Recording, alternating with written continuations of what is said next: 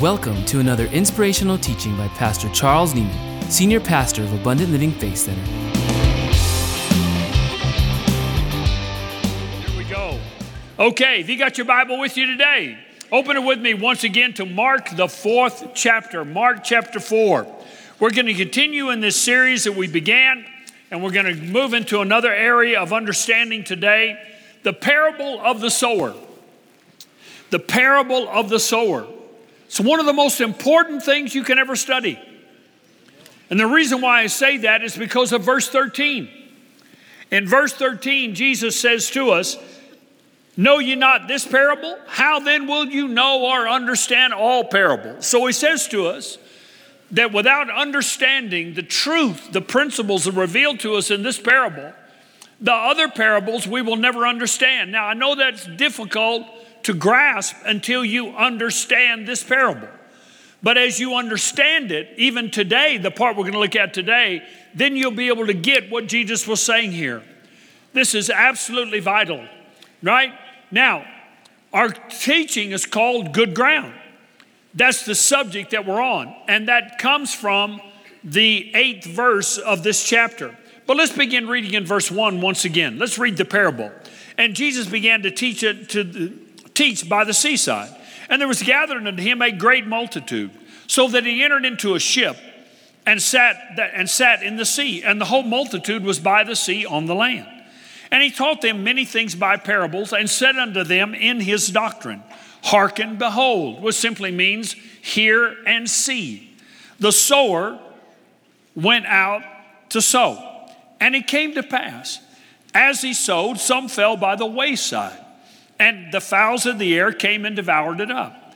And some fell on stony ground, who where it had not much earth, and immediately it sprang up, because it had no depth of earth. But when the sun was up, it was scorched, and because it had no root, it withered away. And some fell among thorns, and the thorns grew up and choked it, and it yielded no fruit.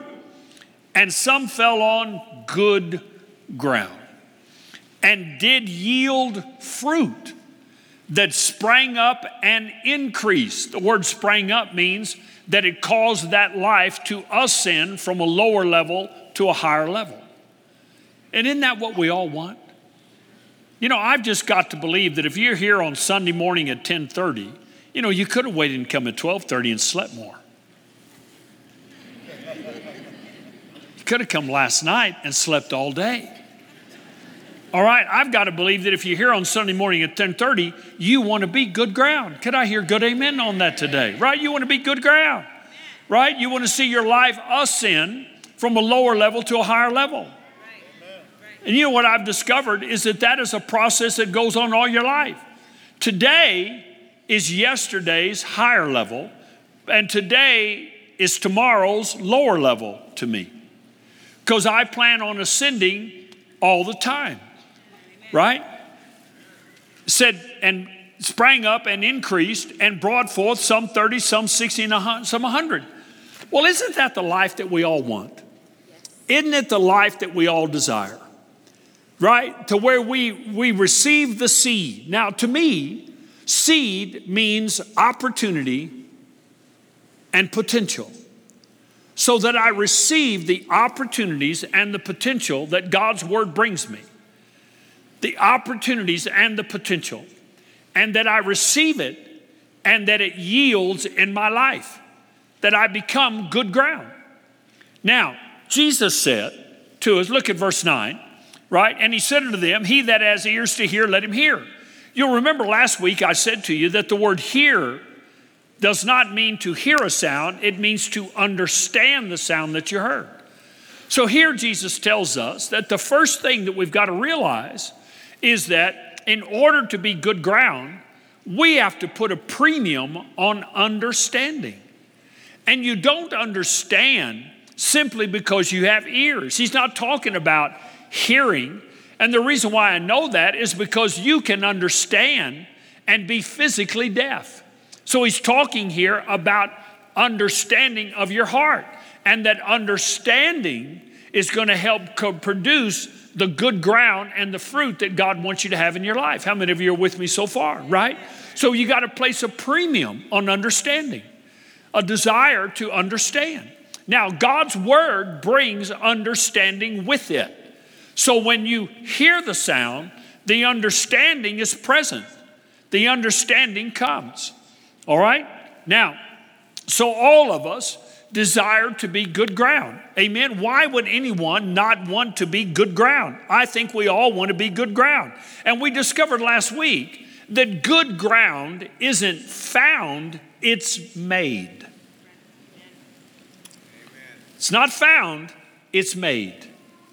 Right? If you want to leave here today and drive down here along the lower valley or go up in the upper valley and look at the farms down there, those farms down there, those farmers weren't driving by and saw the field all plowed up and ready and set. No, they made that good ground. Can I get a good amen on that today, right?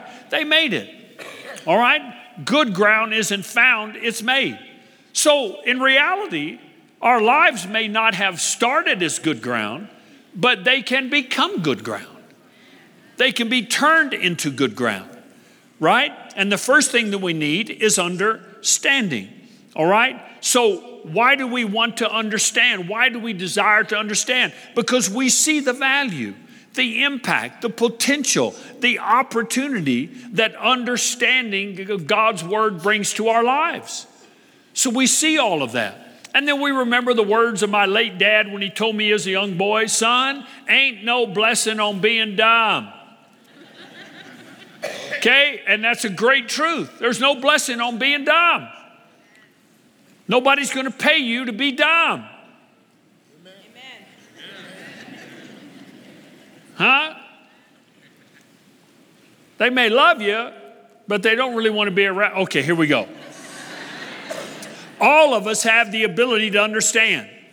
You and I can become good ground. And not only can we become it because Jesus desires it for our lives. He wants all of us to be good ground. All right, now let's get back into it. Go with me over to verse 14. Because in verse 14, Jesus explains the parable. And today I'm going to tell you, in the next 30 minutes or so, I'm going to answer some questions for some of you of why some people behave the way they do. You're going to get real understanding, real insight into some behavior of some people that you may know or have known in your life. All right? It's going to really bring some enlightenment. Are you ready to roll? Verse 14, Jesus said, the sower sows the word. The sower sows the word. You remember last time the word sower there means the teacher disseminates knowledge. And he disseminates the knowledge of the emphatic word. I want to point that out to you, right? God's word is not just like word of everyone else. His word is different. His word comes with emphasis. It is an emphatic word. When God's word comes to your life, you've got to see it the way God sees it. You got to elevate it into another place. You can't put it on par with all the other words that you hear in life. Because if you do, you're not going to get out of it what you want to get out of it. It's not going to produce in you what you want to produce in it. You cannot measure it against the word of your mama or your word of your abuela or your word of your coworkers or the word of CNN or Fox News. It is an emphatic word. It is a different word. It is the only word that will endure forever. All the other words will be burned up and pass away, but this word is a different word. All right? So you've got to see it that way. Amen. All right? So he said the sower disseminates the understanding of the emphatic word. All right? Now watch what happens. As that word comes, watch what happens. And these are they by the wayside, where the word, the emphatic word, is sown or understanding is given. But when they have heard, the word heard means when they have understood, Satan cometh immediately and taketh away what? The word that was sown in their hearts. Now, even Satan understands that all of God's potential for your life comes from your ability to embrace and receive and understand the word. And this is a battle, let me help you now, that you will fight as a child of God for the rest of your life. I have been walking in the knowledge of this parable for years, decades now. And I know that every week there is a battle in my life not to hear the word. And when I do hear it, to receive it. You know, I thank God that all of you are here today. But can I tell you a little secret? There were other people that God wanted to be here that aren't here. And I'm not mad at them. My heart actually goes out to them because they needed to hear what is being taught. But you know, if I didn't want you to get a harvest, you were a farmer, and I didn't want you to get that harvest, there are two things that I would try to do. Number one, I would try to get you to never plant your seed.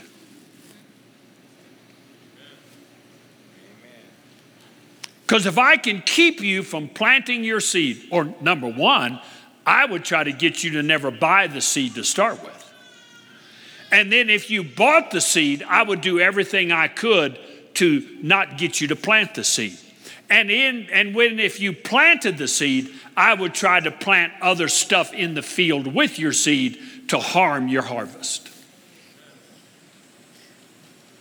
Well, now if I know that, surely the devil knows that. So it's a battle that he comes to take the word of God away from you because he knows that it's the word that is going to build your house on the rock. It's the word that is going to give you the potential and the impact and the fruit 30, 60, and 100-fold in your life that you want to have. And that's why you're sitting in church on Sunday morning. So there's a battle that goes on. So how quick did Satan come to this guy? Immediately. He came immediately to take away what? I couldn't hear you. He came to take away what? The word. Came to take away the word. All right, now let's look at it again. Usually in times past when I've taught this parable, I've kind of gone through this part really quick because I thought the next two were more important and they were more applicable to our lives. But yesterday I got to looking at this and I spent more time on it and I discovered that this one is absolutely vital. It's absolutely critical that we understand this, all right? So let's break it down, okay? He said, these are they sown by the wayside. The word wayside means the soil next to the road, all right? Now, we know that the soil next to the road is going to have what characteristic? It's going to be hard. So what Jesus was saying here is he's talking about hard-hearted people. That's a biblical term. Hard-hearted people. People that are hard-hearted. Okay? And he said that the word comes, and look what it says here. It says they understand the word. The word comes, and they understand the word. All right? Yet, Jesus said they reject that understanding. They reject it. Their heart is hard and they reject the understanding. Now, that's not foreign to us. We know that this is a principle that is revealed to us in the Word of God in Matthew 7 at the end of the teaching on the Sermon on the Mount. Jesus said, the man that hears these sayings of mine, understands them, and does them shall be likened unto a wise man that built his house upon the rock. But a man that hears these sayings of mine, understands them, and does them not, rejects the understanding, is likened unto a foolish man that built his house upon the sand. And when the storms of life come, the house on the rock stands and the house on the sand falls. Why? Because of where it was built. So what is the rock? The rock is understanding the word and doing it. Amen. All right? And so here we see another illustration that Jesus gives us in Mark 4, that it is possible to understand the word, and because of the condition of a person's heart, that word never gets in and they reject the understanding that comes. Okay? And so as I thought about this, right, and I looked at this, right, and I asked myself this question: what makes ground hard? What makes ground hard? I think that's a good question. Because we all want to be good ground. But what makes ground hard? Right? I wrote down 4 things. Maybe it'll help you. Number 1, I thought about natural ground. What makes ground hard? Number 1, ground is hard because of what's done to it. Can make ground hard. What's done to it? You know, over on the west side of town, they're doing a lot of freeway construction over there. If you're not caught up in it, thank God you're not caught up in it. It's been a trip, okay? So there's a lot of freeway construction over there. And one of the things that you notice is that a lot of times they get out these big rollers. You know what I'm talking about? These big rollers. And they roll over dirt and roll over dirt and roll over that dirt. And pretty soon that dirt gets as hard as this floor. So ground can become hard because of what's done to it. Hearts can become hard because of what's been done to them. Because of abuse or lies or betrayals. Come on, say amen today, right? Can make a heart hard. What else makes ground hard? What also makes ground hard is because of what's in the soil. What's in the soil. We know about that in El Paso, right? We got all kinds of rocks, right? We got all kinds of stuff, and that can make the ground hard because of what's in the soil, right? We'll come back and talk about that in a moment in greater detail. Now, what else makes ground hard? What else makes ground hard is the very nature of the soil. The nature of the soil. What it's made up of. The very ingredient of the soil. You know, one of the things that's kind of interesting to me as I travel around the world is that, you know, if somebody put me on an airplane and flew me to southern Africa and didn't tell me they were taking me to Africa, when we come into land, I would know I was coming into southern Africa. You know why? Because the soil in Africa is bright yellow. It shocks you. It's bright yellow. When I was in Wales a few weeks ago, we were flying from London to Wales in a helicopter, and we looked at miles as far as you could see farms, and it was like, it shocked me. The dirt in Wales is bright red. It's almost like fake. It's like, how could it be that red? Well, we know that the soil is yellow because of the minerals that are in it. The soil is red because of the minerals that are in it, right? The soil is dark, dark, dark because of the minerals that are in it, right? So the soil is that way because of the way it's made. Okay, so let's review, right? What makes hearts hard? Number 1, what was done to it. Number 2, what may be in it. And number 3, what it was made up of. But here's another one, right? Because human hearts are different than natural soil. Get ready. The Bible says Pharaoh hardened his heart. So humans have the additional ability to harden their own hearts. Hebrews, the 3rd chapter, verse 15 said, Israel hardened their hearts against God. So we have the ability to harden our own hearts. To harden our own hearts. Are you still with me today? All right. Now, let's go back. I said that hearts can become hard because of what's in it.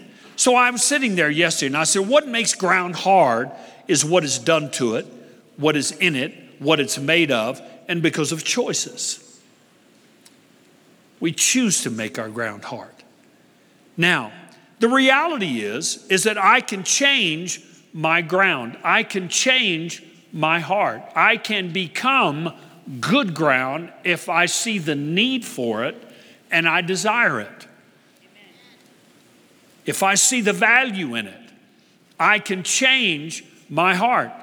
Keep your finger there in Mark 4 and go with me to Psalm 50. Psalm 50. Are you learning anything today? Psalm 50. All right? Excuse me, Psalm 51. I'm sorry. Psalm 51. Go with me down to verse 10. David is writing and he says, Create in me a clean heart, O God, and renew a right spirit within me. Several other translators read it this way: create in me a new heart. You know, the psalmist recognized that the condition of his heart wasn't going to get him to where God wanted him to be, and wasn't going to get him to the life that he wanted to be. And he recognized it, and he said, God, I need a change of heart.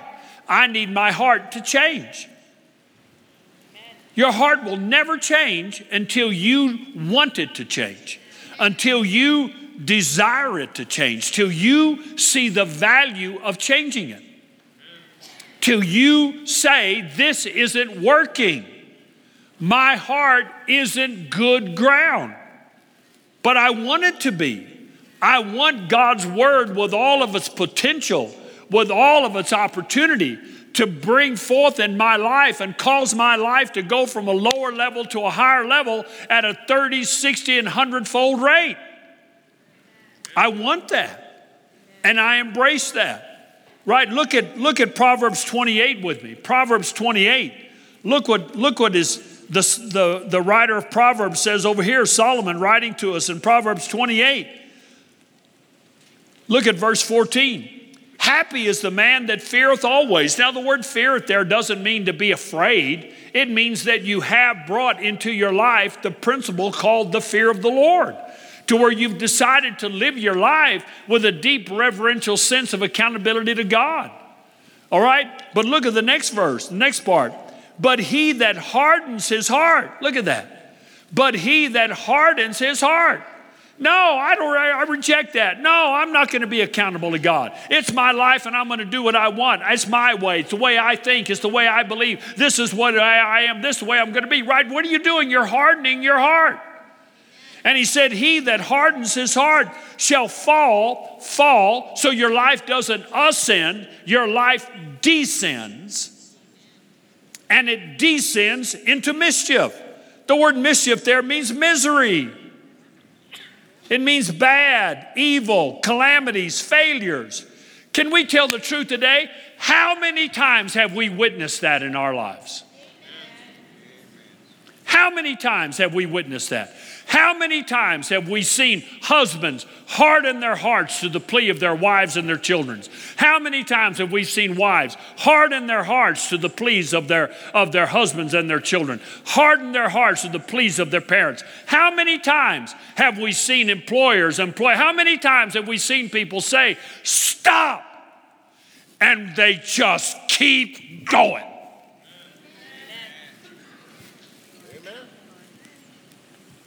Maybe that's you in here today. Maybe you've got people around you today begging you to stop, pleading with you to stop. And you're just gritting your teeth, being hard-hearted. And I'm going to tell you what your future is. You're going to be by yourself. Don't look at me like I don't know what I'm talking about. Because I know people right now that are in their 70s and their 80s, hard guys by themselves. No wives, no kids, no grandkids, no friends.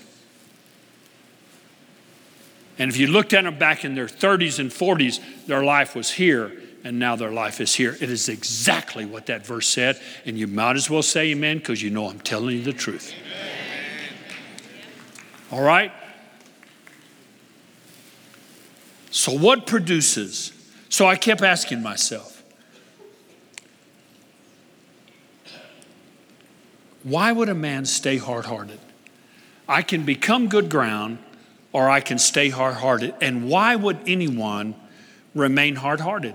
Here's some things that I listed that I think, I don't say this is a complete list, but here's some things that I've listed, and I've seen in Scripture and I've seen in other people, as I thought about it, that make hearts hard. Number one, rebellion. Rebellion. We rebel. We rebel.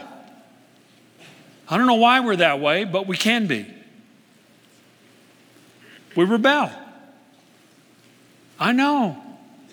I've had guys look at me in the eye and say, I know what you're telling me is right. I know what my wife is saying is right. But I'm going to do it this way. Okay. So God is bringing you understanding, giving you the opportunity to become good ground, and you choose to be hard-hearted. Wow. Number 2, pride. Pride. Pride can make your heart hard. 3, anger. Anger can make your heart hard. Well, I've got reason to be angry. Okay. And I know I sound like a smart aleck when I say this, but I'm not trying to be a smart aleck. And what's it getting you, man? What's all that anger getting you?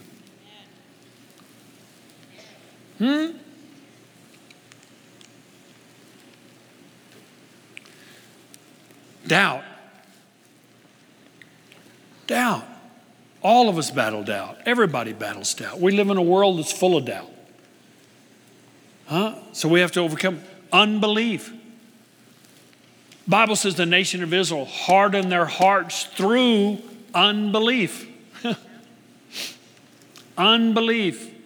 Yeah, I know the Bible says that, but I don't believe it. Yeah, I know, but I don't believe it. Okay. Resentment. Resentment can harden your heart. How about this one? Desire for revenge. Desire for revenge. Here's another one. Entitlement can harden your heart. Entitlement can harden your heart. It's everybody's responsibility to make me happy.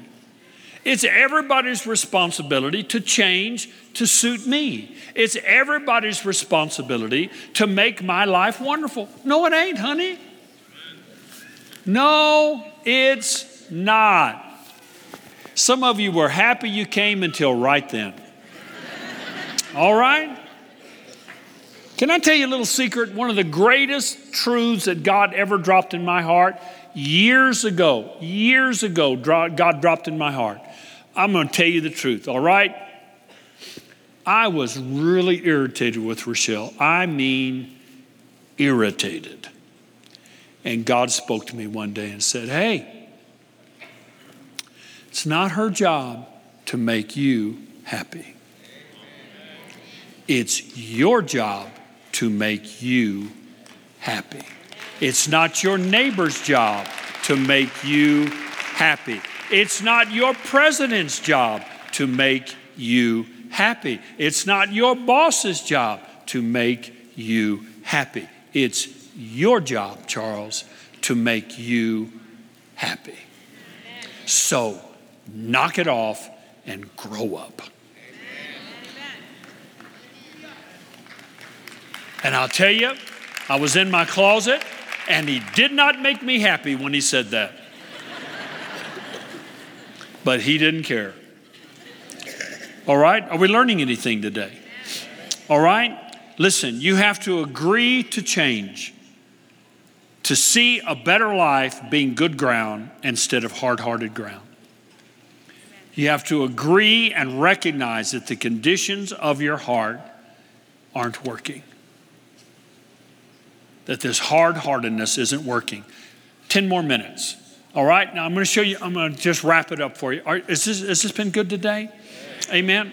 Now, what I did is that I went through the Old and New Testament yesterday, and I looked up all the places where the word hard-hearted was used. And there's a lot of verses, Old and New Testament.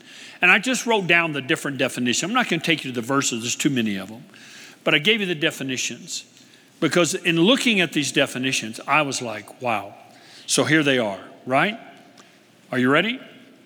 Here are the biblical characteristics of hard-heartedness. Here we go. Number 1, the first definition of hard-hearted in the Old Testament means to be aggressive. A lot of aggressive people are in truth hard-hearted people. They're hard-hearted. Some of you were raised by really aggressive parents. Aggressive. And I submit to you, they were that way because they were hard-hearted.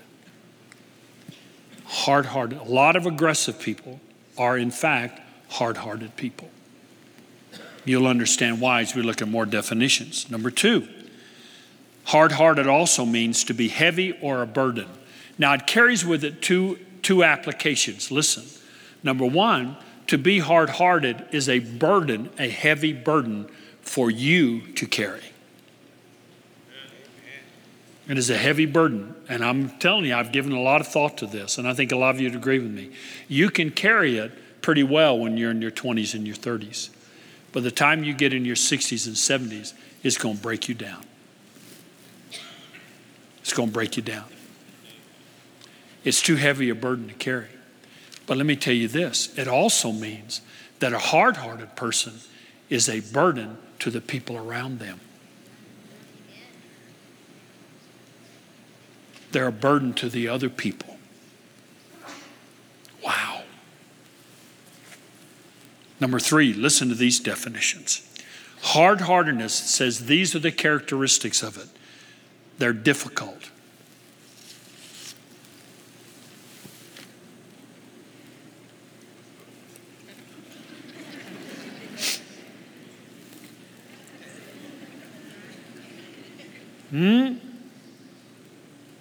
Have you ever said this? Whew, those people are difficult. Yeah. Possibly because they're hard-hearted. Here we go. It also means cruel. You know, a lot of cruel people are in fact hard-hearted people. Harsh. Charles, my dad was so harsh. Yeah, it's probably because your dad was hard-hearted. I don't say that judgmentally. I'm just trying to help you understand. Severe. Resentful. Oppressed and crushed. Again, has a double meaning. Number 1, it means that a lot of hard-hearted people are hard-hearted because they have been oppressed or something happened to them that crushed them. It also means that hard-hearted people oppress other people and crush other people.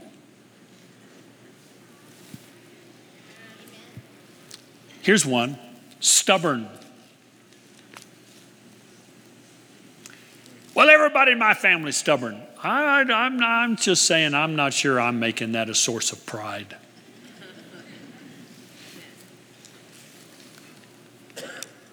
Another definition, calloused. Calloused. Calloused. Here's one, the last definition from the Old Testament. Hard-hearted is defined as being growing arrogance. Growing arrogance. Man, I tell you, that guy gets more arrogant every year. No, what he's getting is more hard-hearted every year. Is this doing what I said it would do? Is this explaining some behaviors to you? Huh? You know, I was talking to somebody yesterday, and I said, you know, I think a lot of these people that we say are crazy, in fact, they're not crazy, they're just hard-hearted. I'll let you think on that one for a second. They're just hard-hearted. Hard-hearted. Now, you know what else I'll tell you? Because every time we have something happen in our country, like with the Las Vegas massacre or 9/11 or something like that, a lot of people say, and I don't know if they say to you, they probably do, but they definitely say to me, well, where was God? Why didn't God do something? Seriously? Do you really think God wasn't telling that guy in Vegas to stop? Do you really think God wasn't telling him no, no, no, no, no, no? Do we really think God wasn't telling those guys that were going down to hijack those planes? No, no, no, no. And you know what we think? Oh, they were crazy. Well, maybe they were, but I also submit to you they were hard-hearted. Calloused, harsh, severe, resentful. angry. Amen? Aggressive. Ooh. Here's the New Testament definitions. Insensitive to touch. Insensitive to touch. Insensitive. A lot of times this manifests itself when other people are being touched by something and the hard-hearted person just stands there and goes, what? I don't care. Doesn't matter to me. What do I care? I don't care. Doesn't matter to me. Manifests itself all around us. You see it all the time. What do I care? Well, it shouldn't have been there anyway. I actually heard a guy say that. I don't know who he was. I just heard it in passing. They were talking about the Vegas thing. And I actually heard a guy say that. Well, if they'd been at home with their families on Sunday night, that wouldn't have happened to them. I thought, you jerk. What I should have said was, you hard-hearted jerk. Insensitive to touch. Are we learning anything today? Unmoved by persuasion, pity, or tender feelings. Unyielding, stubbornly resistant to moral influence. The antonyms are soft, humble, and repentant. Soft, humble, and repentant. Repentant means to go from a bad life to a good life, from a good life to a better life. So that's a lifelong progress, right? Bad to good, good to better. Bad to good, good to better. Bad to good, good to better. Amen? And I can't do that if I'm hard-hearted. I can't do it. Last thought, and then we'll close. I wrote this down. How much damage has been done because of hard-heartedness? How much damage? Allowing Satan to steal the word away from us. How many times I've heard this, and I know you have too. How many times I've heard this. I've seen people turn to someone else and say, please stop. Please stop. You're destroying your life. Please stop. You're destroying this home. Please stop. And they just keep going. Why? Because they're hard-hearted. If you've heard that, and I'm not judging you, if you've heard that, I believe God brought you to church today because God is putting a stop sign in your path. Amen. And He wants to stop you from falling into mischief. He wants to give you a chance to turn your life and soften your heart and repent and let God bring forth good fruit in your life, 30, 60, and 100. Instead of calamities and failures. Would you stand to your feet with me, please?